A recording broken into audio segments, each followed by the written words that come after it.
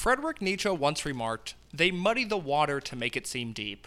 A phrase that often lends itself to fading elitist scholars and pretentious artists who construct thinly veiled ideas that are seen through and ripped upon any further inspection. Punk rock, ever since the Sex Pistols fired their way into public consciousness, has done its best to exploit the muddy waters as nothing but a puddle. Punk rock is a transparent art form. Studded leather jackets and colored mohawks perpetuate false narratives on what punk is and what it represents.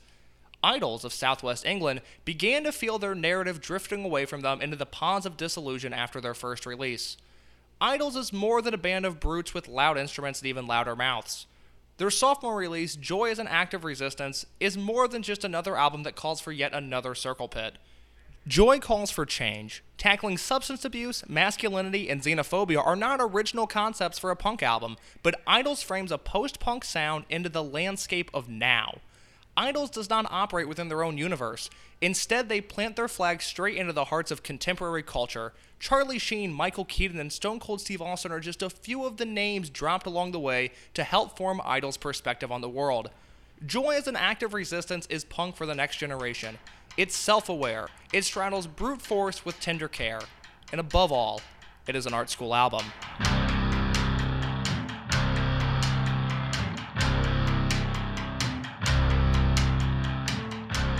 Welcome back to another episode of Art School Albums, and today my guest, one of my dear friends on this earth, but unlike most of the people I have on the show who claim to know a lot about music, who are active in the music scene, who maybe are musicians themselves, today's guest has told me many times that he does not like music. Not a music guy. Which is why I had to have him on the podcast. The voice you just heard is the voice of Eddie Weisfeld. Eddie, I have to ask the all-important question. How are you doing today? I'm doing great, Case. I'm so happy to be here. Thanks for having me. Oh, Ed, it's my pleasure. You are someone that I've been trying to book for over a month now. Busy guy. You're a busy guy. We've Very had busy. some disagreements on what we would talk about on here. Yeah, that was so.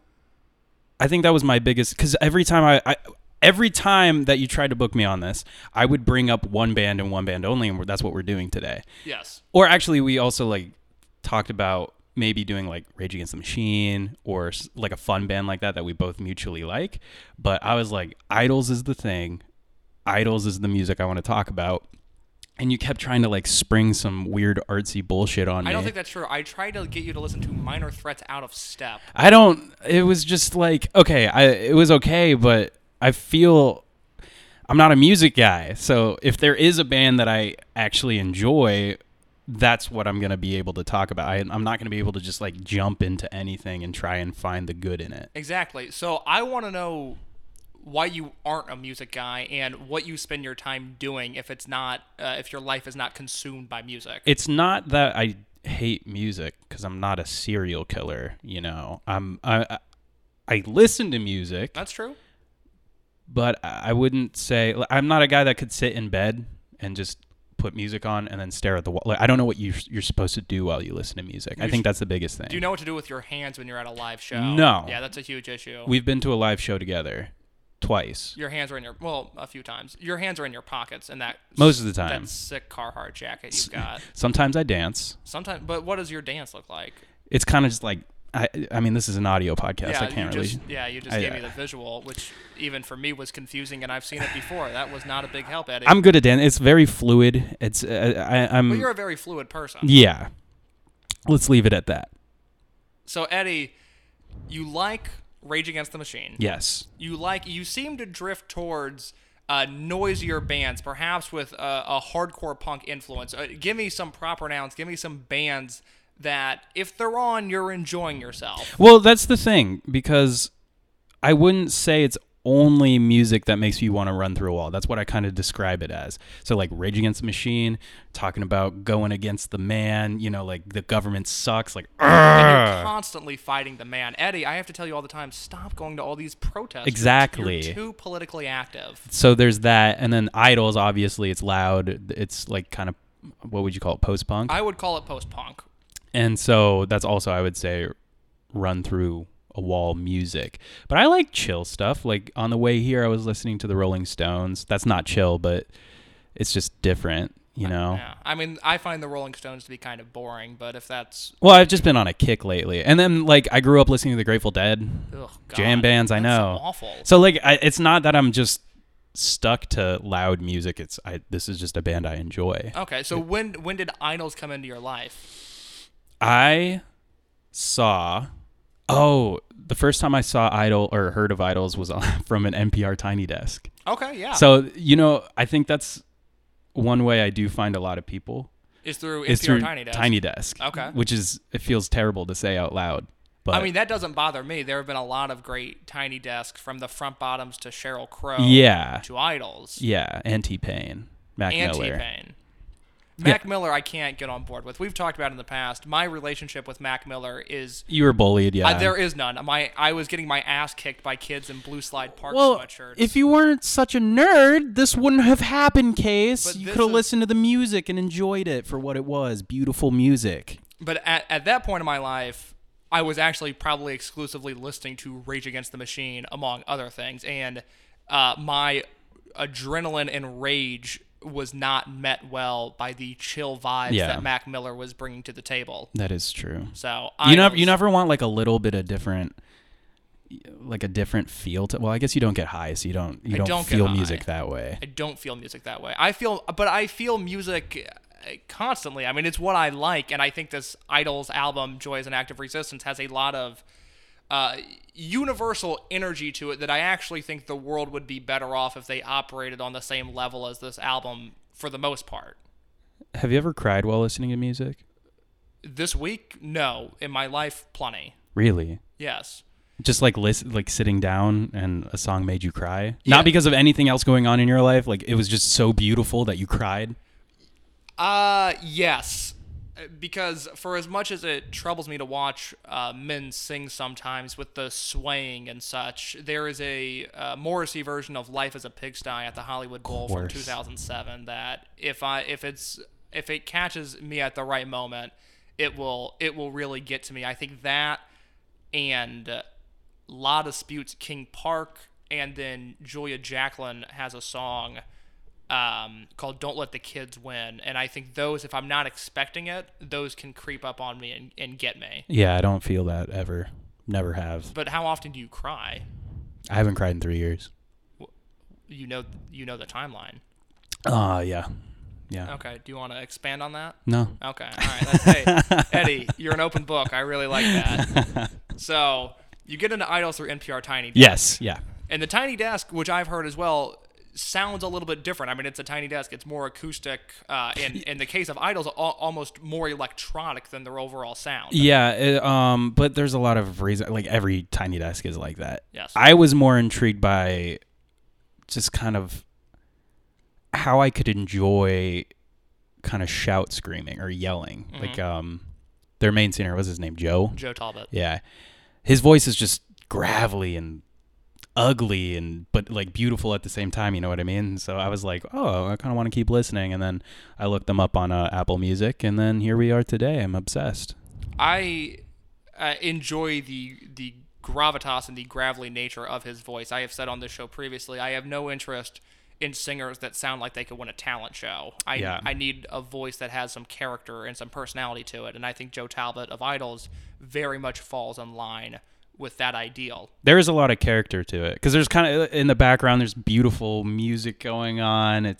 By beautiful I mean it sounds like instruments being played correctly, and then his voice just is cutting through it like a really dull blade, you know? Yeah, no, that's exactly it. There's an undeniable, they're not a punk band that simply has instruments and play them. They are musicians. They know what they're doing, and they create this atmosphere that more often than not builds around the voice of Joe Talbot, their singer, and I think from there they're able to elevate their entire sound because, again, they're professionals. They know what they're doing. Yeah, and then so I started listening to them, and at first it was just because of the voice and the music, and like it sounds cool, the beat got me going.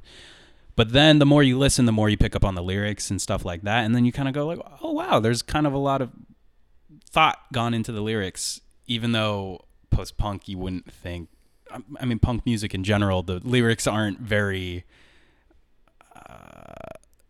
what's the word I'm looking for? I don't know, because I think I'm about to correct you with no matter It's what not. you say. It's not that. It's a lot more simple. They don't need to use a lot of words to get their message across. Well, I think that's one of the great things about Idols is that there's no pretentiousness. There's no false elitism in this album.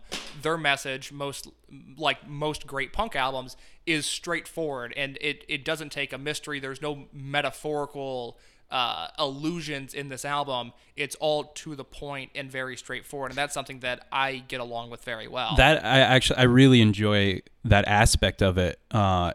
In all of music, like when there's a story that you can easily understand. I was actually listening to what's his name, Coulter Wall. Have you heard of him? He's like a folk singer, Okay. Canadian folk singer. All right. He's like 25, 23 or something. He has this crazy deep voice. Sounds like Johnny Cash, but like on steroids. Okay. And if you should give him a listen. He's actually very good. But he was. I watched an interview with him, and he was talking about how he likes all the musical aspects of, he likes a good sounding tune, but what's most important to him in a song is the lyrics. Like, does it tell a story? What is coming out? And every song he puts out, there's a beginning, middle, end, people, characters. Like, it's crazy. The more you listen to it, the more you pick up on the story, and you're like, wow. And it's very straightforward too. It's pretty much like, I went and I met this girl, I fell in love, she cheated on me, and I killed her. And that's the story. But still, it's a story. Those are stories I can subscribe to as well. I am someone much more focused on what the song is saying than necessarily what the instruments are doing, just because I'm not a musician. I don't play any instruments, but I can write to some extent, so I care about the words that are being said. So I guess, again, going back to Idols, that's why I've started to pretty much only listen to them. It's because now I started picking up on all the lyrics, and then each song you're like, oh wow, like this means something. Yeah, absolutely. So Joy as an Act of Resistance, it was released on August 31st of 2018 on Partisan Records. I more than likely heard it on its release date because my relationship with Idols prior to this podcast was only that I had discovered the band through the Amoeba Hollywood Instagram page, which Amoeba's in Hollywood is the largest independent record store in the world. I had no idea that was a thing. It's just a magical place that I attended 2 summers ago, picked up Blur, Park Life on vinyl, among other things. It was a very good trip. But they had a post on their Instagram about how excited they were to listen to it, and I saw Amoeba, and I saw Post-Punk, and I saw an album cover that almost looked like it was injected from the Belle and Sebastian universe or something. It's not a picture of the band. It's a more artistic photograph of a wedding fight that the singer found on Instagram and liked it, made it his album cover. And I thought all of those elements were going to lead to me finding a new favorite band. And when I went to stream the album, I don't remember what song I heard. My guess is that I heard the opener, Colossus, which we'll hear in just a second. Ooh. But something about it didn't click with me. And that's not the right song to start off on. Well, so I know that now, Eddie. Yeah. But at the time, I did not, and I was like, "This is such a bummer." And I had people within my circles going, "No, this album's great. You got to give it another shot." And I was like, "Nah, it wasn't even bad. It just didn't speak to me at all." And then after months of trying to book you, and again, you're such a busy man, and you also were very you insisted upon doing this album of all albums. So I said, all right, I'll give it a shot. And then from there, I developed a new relationship with the 12 songs on this album. But we start with Colossus, the opener on Idol's Joy as an Act of Resistance.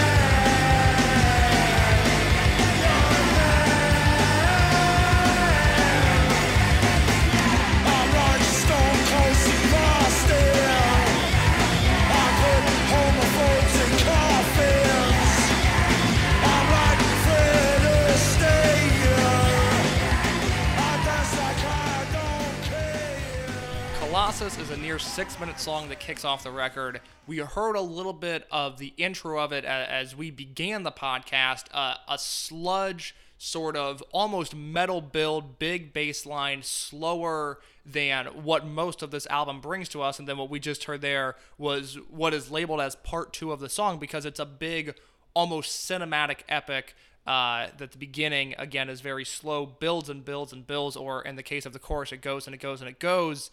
And then by part 2, we're like Stone Cold Steve Austin, and we're putting homophobes in coffins. Eddie, your thoughts on the opener? I mean, anytime you mention a wrestler in a song, it's obviously a banger. That's true. That's a good policy to have. And this not only mentions Stone Cold Steve Austin, it also mentions Ted DiBiase. Yeah. So we're 2 for 2.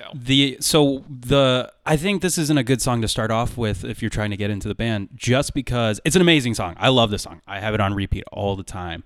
But it gives me kind of vibes of, the Black Keys, Little Black Submarines. I do know the Black Keys. It's a lot like that. It starts out slow, acoustic, this doesn't. It's not acoustic, but it starts out slow and kind of dreary, and then all of a sudden it picks up in the second part, and you're like rocking out.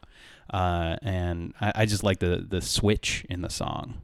I have very little patience for 4-minute builds. It's something that I'm not necessarily interested in music because, again, we talk about, like we just did a minute ago, how important the lyrics are to people like us, and it's not an instrumental build. There's words to it, but to me it was not captivating.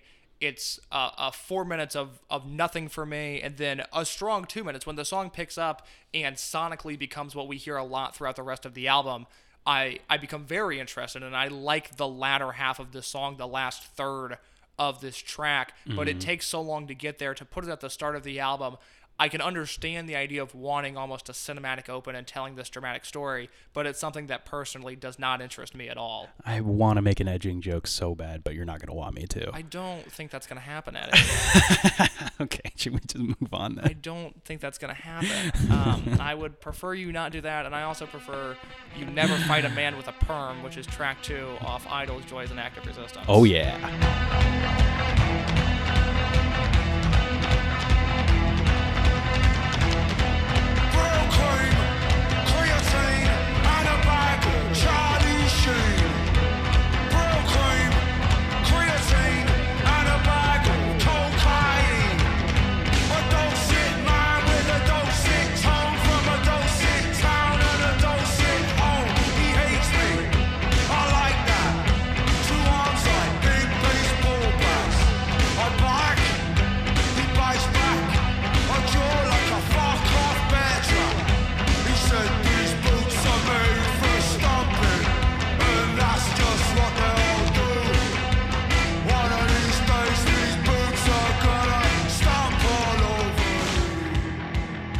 That is the first verse of Never Fight a Man with a Perm, but I think to fully contextualize this song and the sudden sonic change that happens, and I actually think we need to hear a little bit of the chorus of Never Fight a Man with a Perm.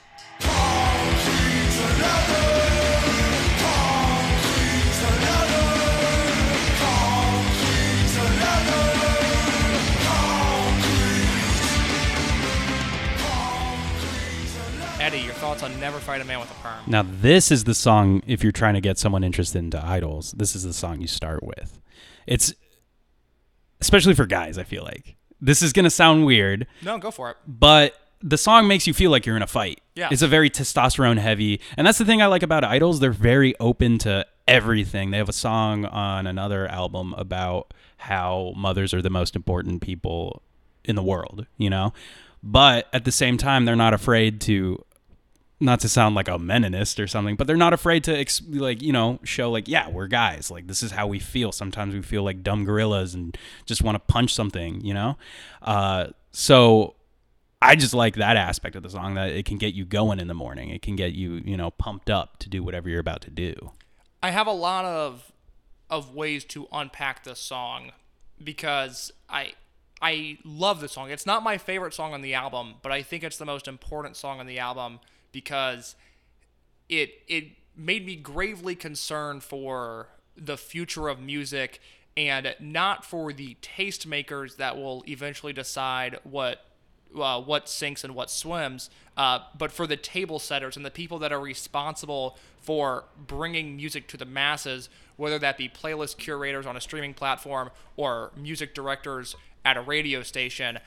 I fear that songs like this that are getting no airplay in America, I just don't understand it, because there is an undeniable energy and intensity and accessibility to this song. And I think that last aspect is the most important, to where, and it's become a bigger hit in the UK where the band is from, but in America, Idols is in a weird spot where, take Chicago for instance, one night they play Lincoln Hall, which is 400 capacity, but they're also on the middle of the poster for Lollapalooza. They're a band that has built their entire platform off of streaming, and it, to me, would just make sense to hear a song like this and go, okay, this is exactly what needs to be on the radio right now. Because if you look at the landscape of alternative radio, and Nielsen just released a report kind of summarizing the decade in alternative radio, and the most played artists were Cold War Kids and AWOL Nation and Bastille and Vance Joy. And not that there's anything wrong with those artists except for Bastille, but there's a lack of energy and a lack of just aggression that is not unwarranted. It's not this bad masculine new metal sort of in-your-face sexist aggression. Idols is a band that is incredibly self-aware and politically active, and a song like this, I think, speaks to both Eddie and I, and maybe I don't want to speak for Eddie, but I think we're on the same page of one of the most attractive things about this album is that it's so aggressive, but all of the songs seem to have a very positive message to them. Yeah. It's fighting immigration. It's accepting people for who they are. It's awareness that although we sometimes have these masculine thoughts, there's a lot that unfortunately men contribute to society that is maybe not the best. And Idols doesn't do that in a preachy way. They are not people that are doing this performative wokeness act. They are aggressive, and this song has so many elements to it. The part in the first verse of, he hates me and I like that is resonates with me on such a level. It's really an important song, and the less I hear of stuff like this in any sort of mainstream avenue, why is this not on UFC pay-per-views? Why are people not walking out to the ring with this? Like, I don't understand where music like this fits into modern society, because it seems to be washed out. And no, this song should not be on a Hyundai commercial. This song's not going to sell you a car.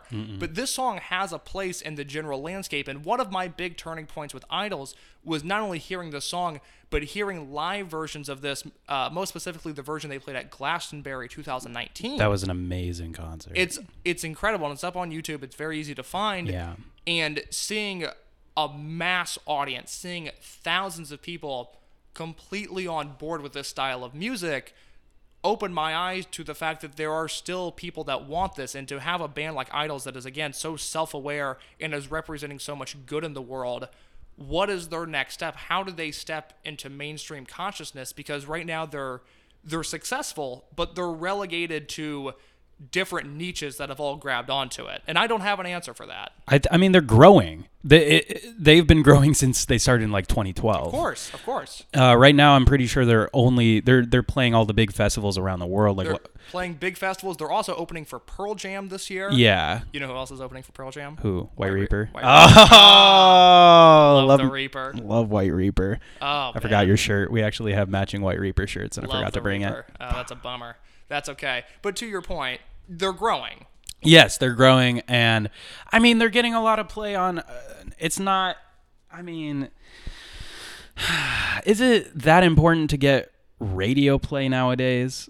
I think it matters to for some money. extent. For money, yes. But I think to sell tickets, it matters, because we've seen bands just in our lives that, for whatever reason, have one hit that attracts one music director, who then now it becomes played in Dallas, now it becomes played in Chicago, now it becomes played in Middle America, and you can sell tickets to all these shows. And Idols is a band that is, quite frankly, too talented to be playing at Lincoln Hall in Chicago, which is one of my favorite venues in the city, but it holds 400. They are a band that should be playing at the Riviera Theater. I think a lot of it has to do with the day and age. Like, we do live in a streaming world now. Like, I listen to all my music on Apple Music or Spotify.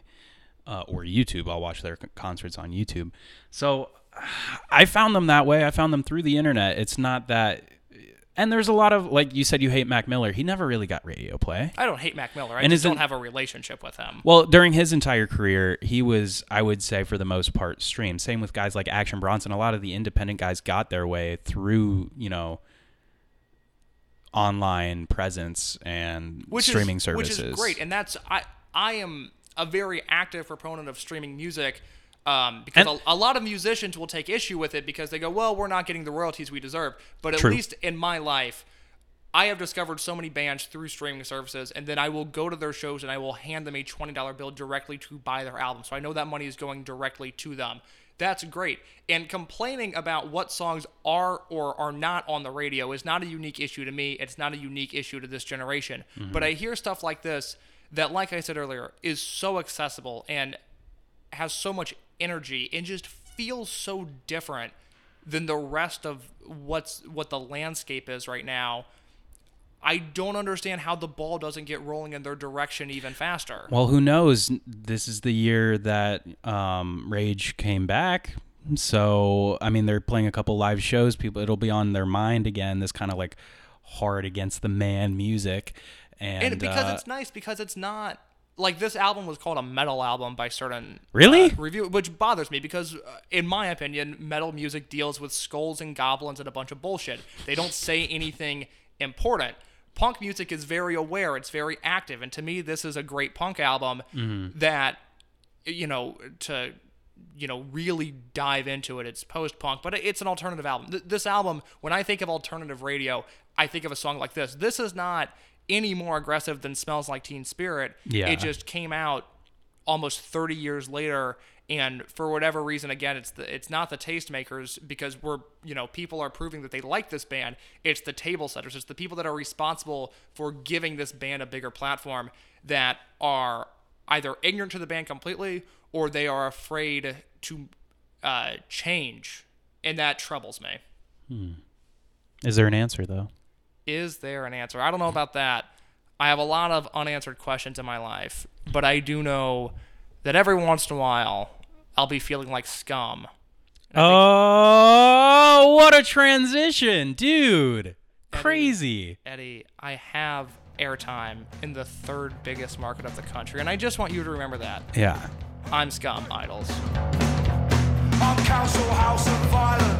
I'm laughing at the tyrants. I'm sleeping under sirens whilst wondering where the time went. I'm scum. I'm scum. Yeah.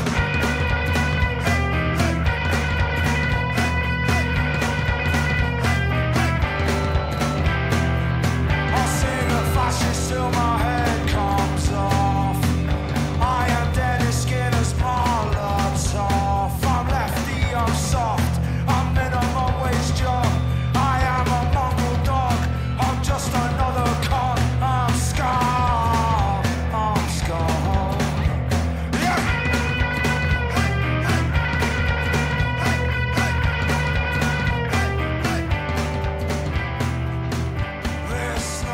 I'm Scum is another one of those upbeat songs. Again, it strays away from what we got in most of the opener. It reminds me of someone who I mentioned on the last episode of the podcast, Pat the Bunny, a folk singer who has a song called I'm Not a Good Person. I'm not a good person no matter what I do. I'm staying home because I can't stand the sound of another heartbeat in the room. This album is kind of similar in the sense that it's very self-aware of the negative aspects of oneself. But Eddie, where do you stand on the song? I mean, I think I love this song, but I think you nailed it right there. I mean, we all feel like crap sometimes, and it's just a song about that. Like, I suck. I'm pro this song. I like it, and I'm someone that I think is comfortable with the message of it. I don't think there are any ramifications of not glorifying, but of enjoying a song like this. But I always think back to Oasis, who took such issue with Nirvana because post In Utero Nirvana had a song written called I Hate Myself and I Want to Die. And They also had a song called Rape Me. they did have a song called Rape Me. Just throwing that out there. And I just wonder, like, the Gallagher brothers were very against that because, like, nobody should be saying that kids are listening to this. You should not have that influence on the kids. And I do wonder, and I get your perspective on it, of if there's any negative implications to enjoying a song that has such a message. No, because I think that's the most relatable thing that you can. We're all pieces of garbage, you know? Everyone feels that. We have the highs and the lows. You can't just listen to music that makes you feel good about yourself. I completely agree with that. I've been trying to preach that for forever now. That's life, baby. That's life, baby. But the glorification, emo music, that's a thing, right? Emo music is a thing. So, I mean, that would be like saying that whole genre of music is just complete trash because it's all about being sad all the time. Well, most music journalists feel that way. They completely disregard anything from the punk emo stratosphere. Okay, then what about soul music? The majority of all soul music is about being sad. What about blues? You know, there's like every genre of music. There's a couple. I mean, that's just a feeling. Being sad, not liking yourself. That's music. Music is made to tell stories and like show emotion and, you know, put all these things together. And just being sad and hating yourself that's something that everyone deals with, is very relatable, and I don't see why you can make a song about that. My blood brother is an immigrant, a beautiful immigrant.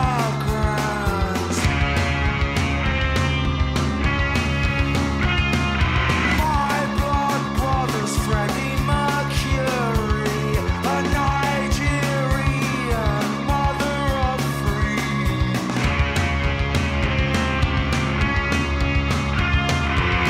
He's made of bones, he's made of blood, he's made of flesh, he's made of love, he's made of you, he's made of me.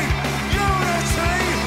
Fear leads to panic, panic leads to pain, pain leads to anger, anger leads to hate. Yada yada yada yada, yada yada yada yada,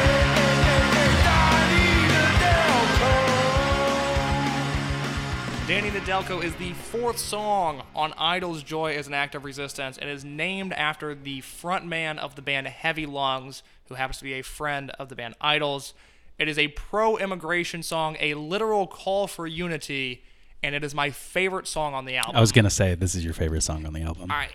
I mean, I love this for a number of reasons. I mean, I find the message of it to be very important just from a human perspective, just because the idea that someone was born in San Diego makes them fine, but somebody born in Tijuana makes them not welcome is very confusing to me. And, Yeah. you know, obviously UK immigration is even more confusing and more complex, and a lot of this album is saying, who cares? They're people, they're humans, and they deserve to be loved, and that's the message that I agree with. But again, to package it in a way that is so aggressive and maybe masculine is the right word, and I struggle with that just because the album also takes aim at a lot of toxic masculinity, which is their words, not mine, although I agree that it is an issue plaguing this world. But it is nice, at least from my perspective, to have someone so vocal and so passionate about these issues that goes about them in this way, that isn't soft in their approach, that isn't performative in their action, that is very literal and very tough and very masculine, and I can relate to that. Nailed it on the head there, Case. I don't even know what to say at this point. I'm going to cry. You're going to make me cry. First time in 3 years.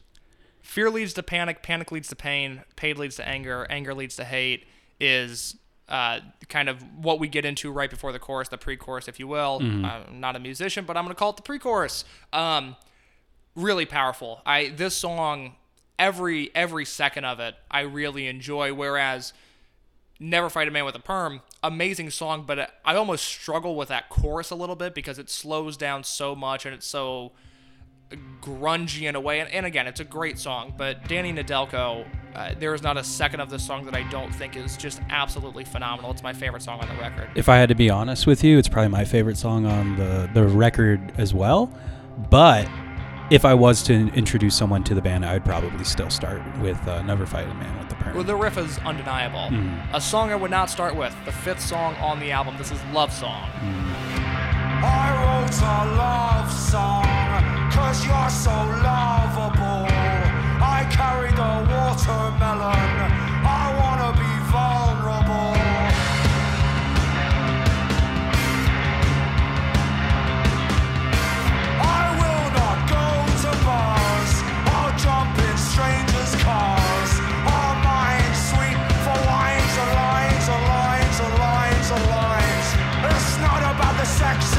sex and sex and sex and sex and sex. I wanna be your best ever friend forever, best friend.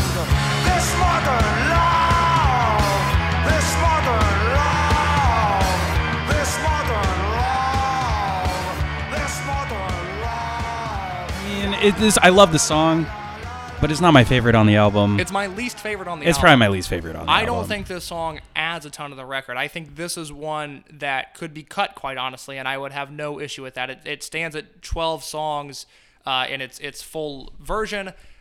I could probably cut it to 10, and this is definitely one that's making the cut. And I hate not to making the cut. I hate rather. to agree with you here because I feel like this album's so well put together that there's just like hit after hit after hit. Like there's so many songs that I want to listen to one after another. There's not many albums that I would listen to straight through, but this is one that I could, if I'm like traveling, I'm on a bus or a plane, like I would listen to this all the way through. Maybe fall asleep because I'm not that big of a music guy, but still, I hate to say it, but yeah, if one had to go, I'd probably pick this song. I hate to back up, but to reflect on the start of your diatribe there, you started it with, I hate to agree with you, which is a phrase that I'm hearing more and more, partially because I'm right about most things. And as history, Not true? As history has gone on, I've proven to be on the right side of history with most things. But people seem to hate to agree with me. Yeah, it's your face.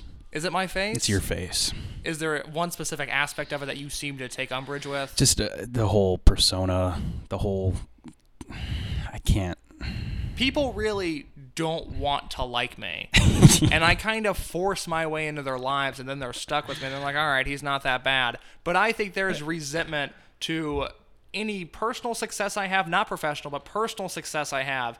And anytime That's not true, especially on my part. I'm always rooting for you. You're my guy. You're my fella. You're my child. I don't know. No. It's just a saying. I just think it annoys people when I'm right.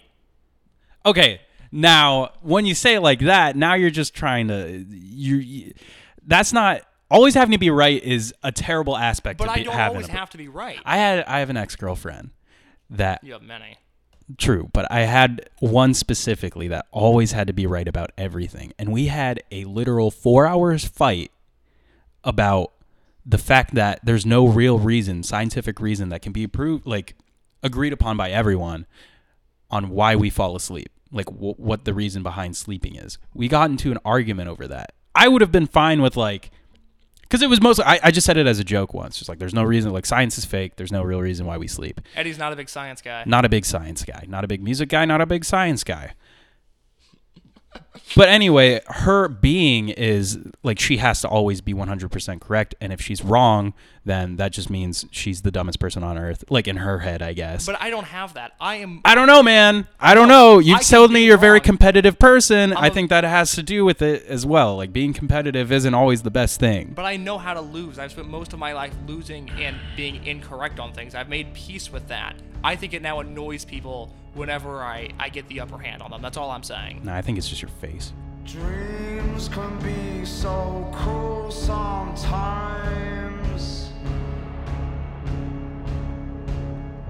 I swear I kissed your crying eyes. Dreams can be so cruel sometimes. I swear I kissed your crying eyes. But still born, I am a father. But still. June is the 6th song on the record. It is about Joe Talbot's daughter, Agatha, who was stillborn in June 2017. Obviously, an unfortunate situation. The song came from a very personal place, which goes without saying, but unlike most Idol songs, Talbot actually wrote the lyrics for this before the music, and what became of it was a troubling 3.5-minute track that also happens to feature my favorite Hemingway quote, "Baby shoes for sale, never worn," which is horribly heartbreaking and terribly hilarious all at the same time. Yeah. If I saw that on Craigslist, I'd probably Yeah. just a quick What's your Craigslist history like? What you doing on there? don't worry about it. All right. This song though, yeah, it's heartbreaking. I like how he in the song mentions that like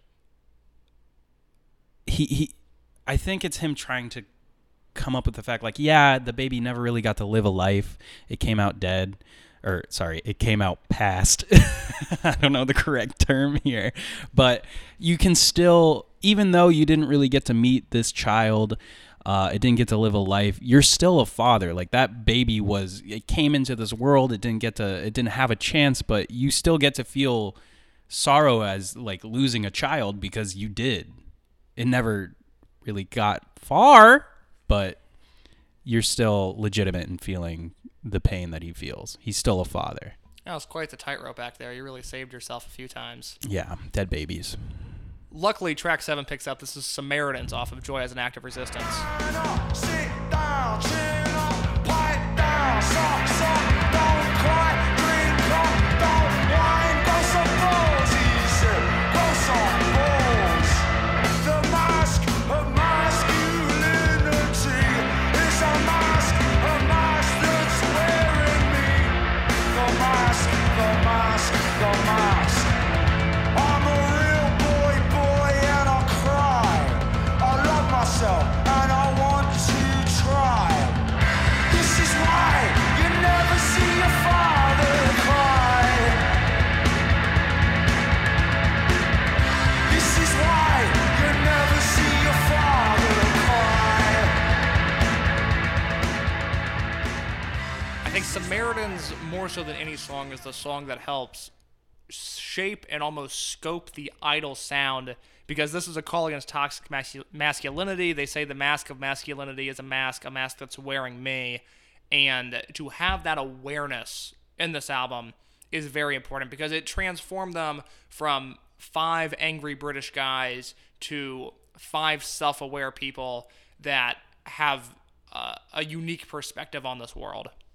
I knew you would nut over this song. I just like the message of it. Yeah, I know. Eddie thinks I'm some beta boy No. that Yes. can't handle a real conversation or doesn't know what real comedy is, but that's No. the furthest thing from the truth. No, you're very funny. Very funny. Very funny. I never said you're not. It's No, I know. No, but you take umbrage with the comedians that I enjoy because I'm not listening to Big J. Okerson all the time. So I'm not also like I like a lot of different types of people. I just think vulgar comedy is legitimate as well. I do too, and you pin me as someone that doesn't think that. I don't know. I just didn't think you enjoyed it. I enjoy the song though. Yeah, it is a good song. Yeah, but do you? Let me frame it this way, because you are someone who we joked earlier about, how politically active you are. Meaning you're not really that politically active, which is No, fine. I don't know who I'm gonna vote for. Probably okay. Trump. I'm kidding. I'm sorry. If someone talks to you the way you do to you, I put their teeth through. Love yourself. And that's what they do. The bastards make you not want to look like you. So you pay through the nose to look like someone else. On the wheels on the shelf. Love yourself, love yourself, love yourself.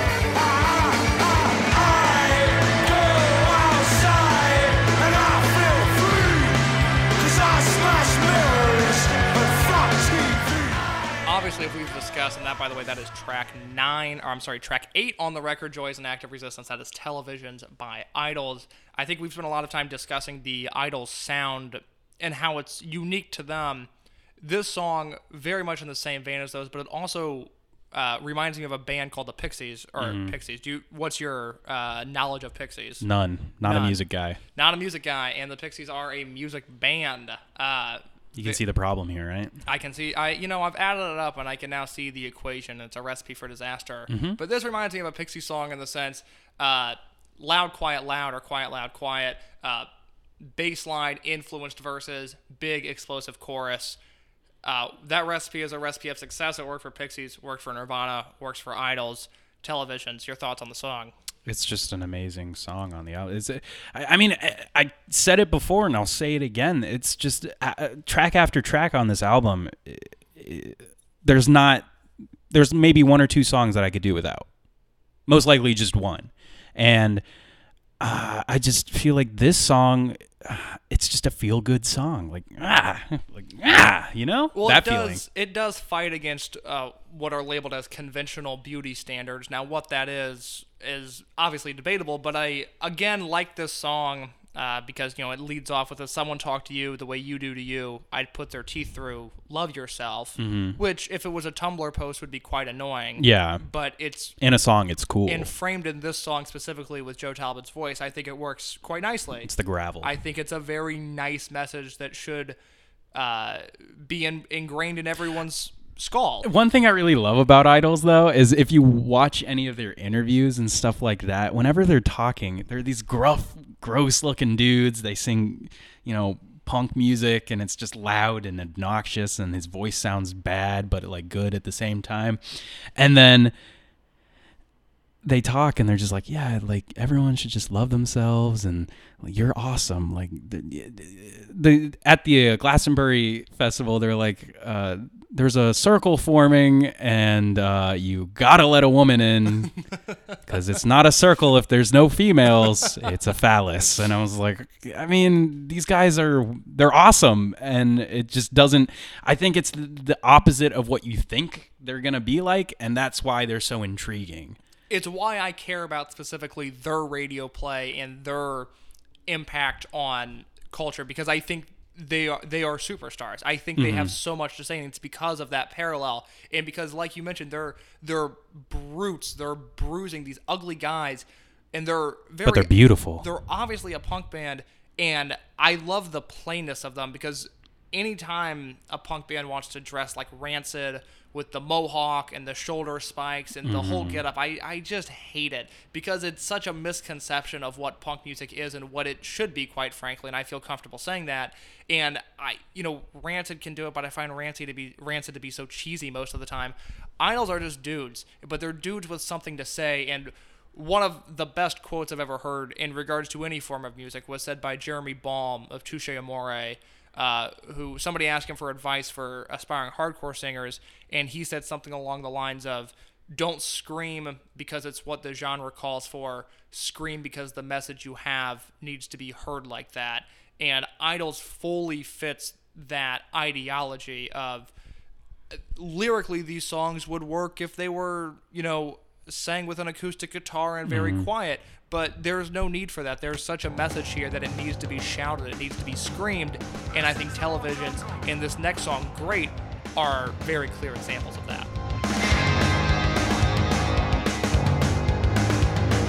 Blighty wants his country back. 50-inch screen in his cul-de-sac. Whooping chime of the Union Jack as he cries at the price of a bacon lap. Islam didn't eat a hamster.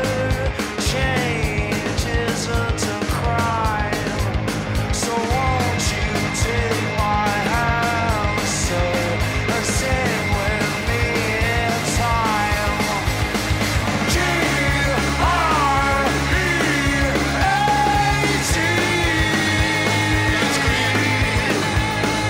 G-R-E-A-T. Track 9 on the album is Great, a song that is explosive. It's a sing-along. It's great. I think it's one of the more positive songs. It is leaning towards unity more than anything. Eddie, your thoughts on Great? I mean, it's like the second kind of unity pro-immigration song they have It's like on the Danny album. DeVelco Part 2. I feel like this is a lot more geared towards people living in the UK, especially. Yes. I mean, it's called Great Britain, Great Queen, Great people. We got to be great to our people, That's true. But I mean, it has a good message. Like, you guys are worrying about stupid stuff, and just this isn't going to change your life at all. And change isn't bad, but let's try it out. Let's do it. Like they say in the song, Islam didn't eat your hamster, change isn't a crime. So won't you take my hand, sir, and sing with me in time? Eddie, did you know in high school I was a member of the Muslim Student Association at my high school. I did. I remember when you told me too. We were in a Joey Diaz show at the Chicago Theater, and you just threw it out there out of nowhere, and I was like, what? It's something. Huh? It's something I like to mention just every so often, just so people know that You're woke. I'm so painfully woke, and it's Yeah. also it was a literal call to activism. I was doing it to better my community, and people. I think there's a lot of performative wokeness out there. I think it's a lot of people not putting their money where their mouth is, and I did. In my high school, it was pretty much the same. So some evangelical people posted these papers on everyone's lockers that said all Jews, Muslims, and gays are going to hell. Solid. So you can see we were very unified as well. I'm sorry your granddad's dead. Lovely spread. I scored a win. Bada bada bing. I'm the king. I scored a win. Bada bada bing. I'm the king. I scored a win. Bada bada bing. I'm the king. I scored a win. I scored a win. I'm sorry. Singer Joe Talbot talked extensively about his issues with substance abuse, most specifically cocaine, and that comes out in track 10, which is Graham Rock, which we just heard a little bit of. Not one of my favorite songs on the album, but also one that if I had to resequence it, I would keep it in there because I think it is it builds character to the band and what they're capable of, even if it's not the best song on the album. I think, well, I disagree with you because I love this song. Okay. Just the line alone, bada bada bing, I'm the king. That's how you live your life. It just feels so good, You doesn't walk it? into most rooms saying that. Yeah.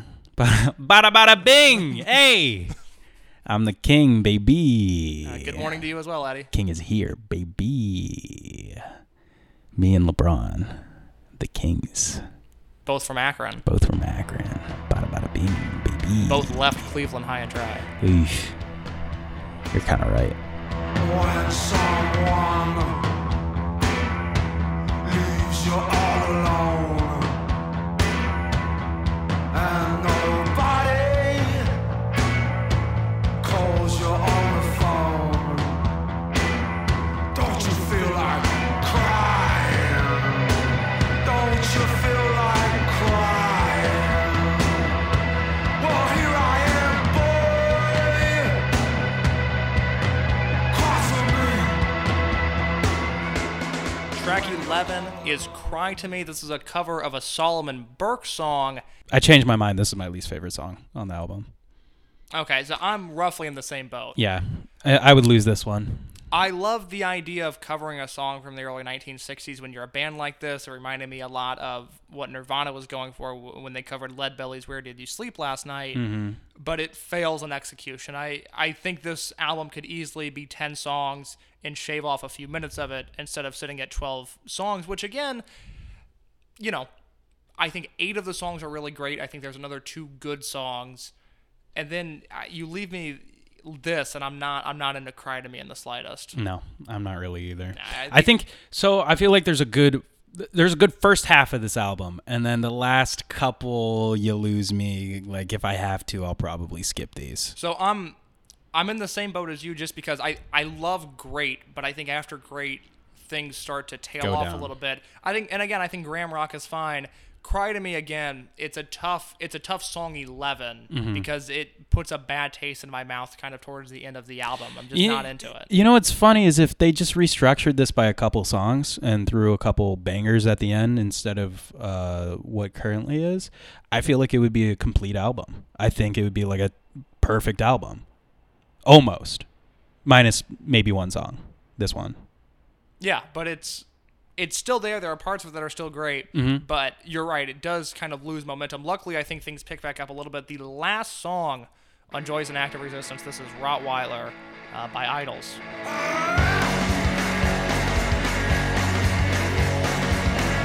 There's a snake in my boots. There's a rat in my cage. There's a shark in my feet.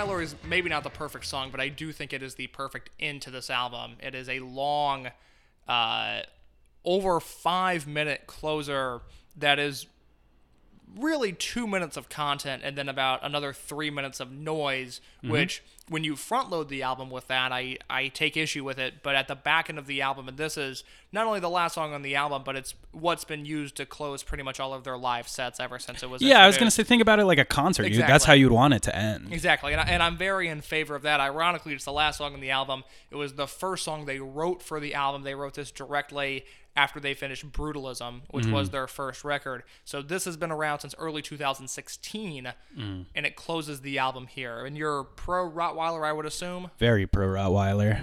Beautiful dogs. I hate that they have this negative light on them in society, you know? It's tough. Just we need to adopt more. Like there's a lot of dogs in shelters, kill shelters. Some of them are Rottweilers, some of them are breeded with Rottweilers, and they're illegal in some cities. And I think that's ridiculous, and that's what this song is about. Well, it's about his hatred of tabloids and No. how they frame minorities to No, it's not. No, to be the blame of everything. Case, I've been listening to music for about 3 months now. I think I know what I'm talking about. This is about dogs in kill shelters. Eddie, I'm going to ask for plugs at the end of the show so you can plug whatever animal society hippie bullshit you want. Like I've said on this show in the past, I'm not a big animal guy, and I'm not a big dog guy. You're right. I'm not the big dog. I do like cats, though. So, Eddie, that brings us to the end of Joy as an Act of Resistance by Idols. This is a 12-song, 42-minute album. Upon release, it was greeted to a 6.8 out of 10 on Pitchfork, 5 out of 5 stars from the NME, and third in their 2018 Album of the Year voting, as well as an A- from Vice Music, which, when you think about it, doesn't this album seem like the perfect album for Vice? Yeah. Yeah. Like any of their documentaries. Yeah, this is so... when I picture the Vice corporate office, I just picture this playing 24/7. Which I'm pretty sure is failing.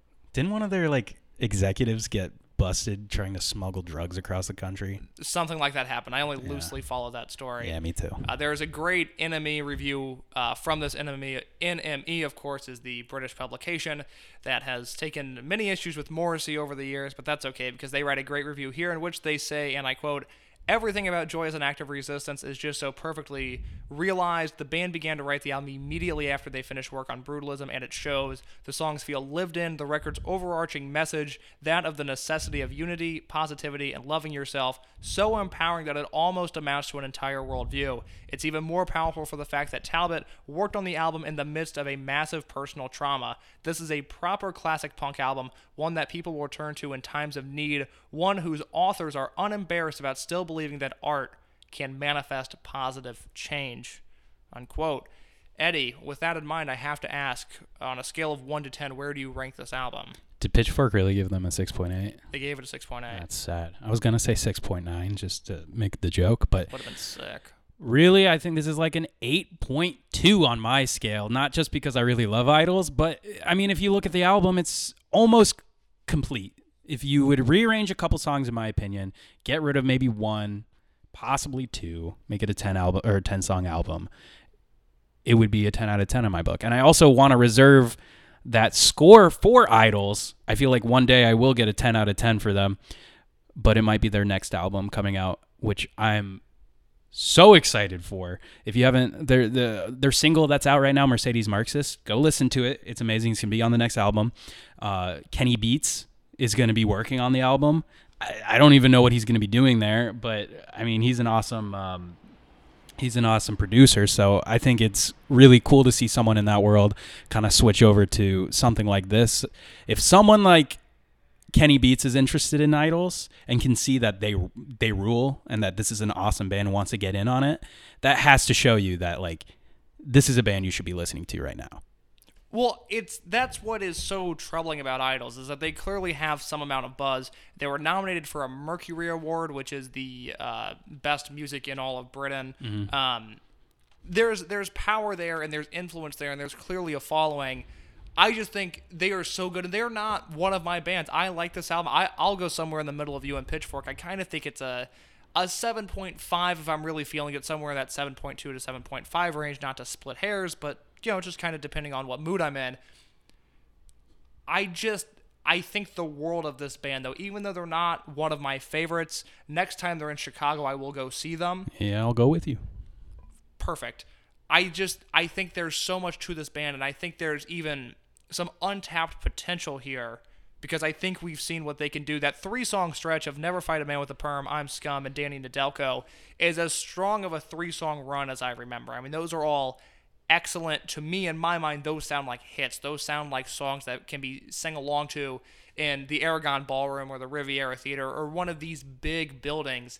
And I hope they reach that level, and I hope that people that have influence in this world take note and encourage people to run towards the aggression and run towards the anger that Idols has on display, because I think it's warranted and I think it's important. And quite honestly, I think having some of that rage and aggression back into public consciousness is not necessarily a bad thing. I think, in my opinion, it's just untapped potential, that it's coming. It's on its way. We just haven't seen it yet. And I know this just because, like, since the time I started listening to them, they've already grown. Yes. And I only started listening to them, 6 months ago, maybe? The first time you heard music. Yeah, the first time I heard music ever was Idols. So I'm pretty sure they invented it. There's more to come. There's for sure more to come.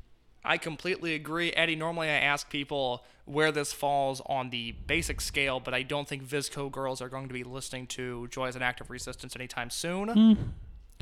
If you have a nose ring, if you smoke cigarettes. Okay, so that's the next question. Who is this album for? Who needs to hear I this thought that's album what right now? I thought that's what you were listening. Anyone who likes loud music. Loud music. Those Yeah. are the people who need to hear this. If you because there's a lot of people who like to listen to I can't stand indie music right now.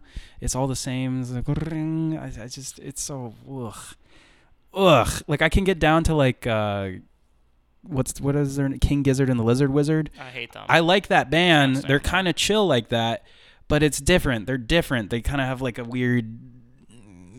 They change their style up a lot. Stand them. Indie music kind of makes me want to vomit and die, but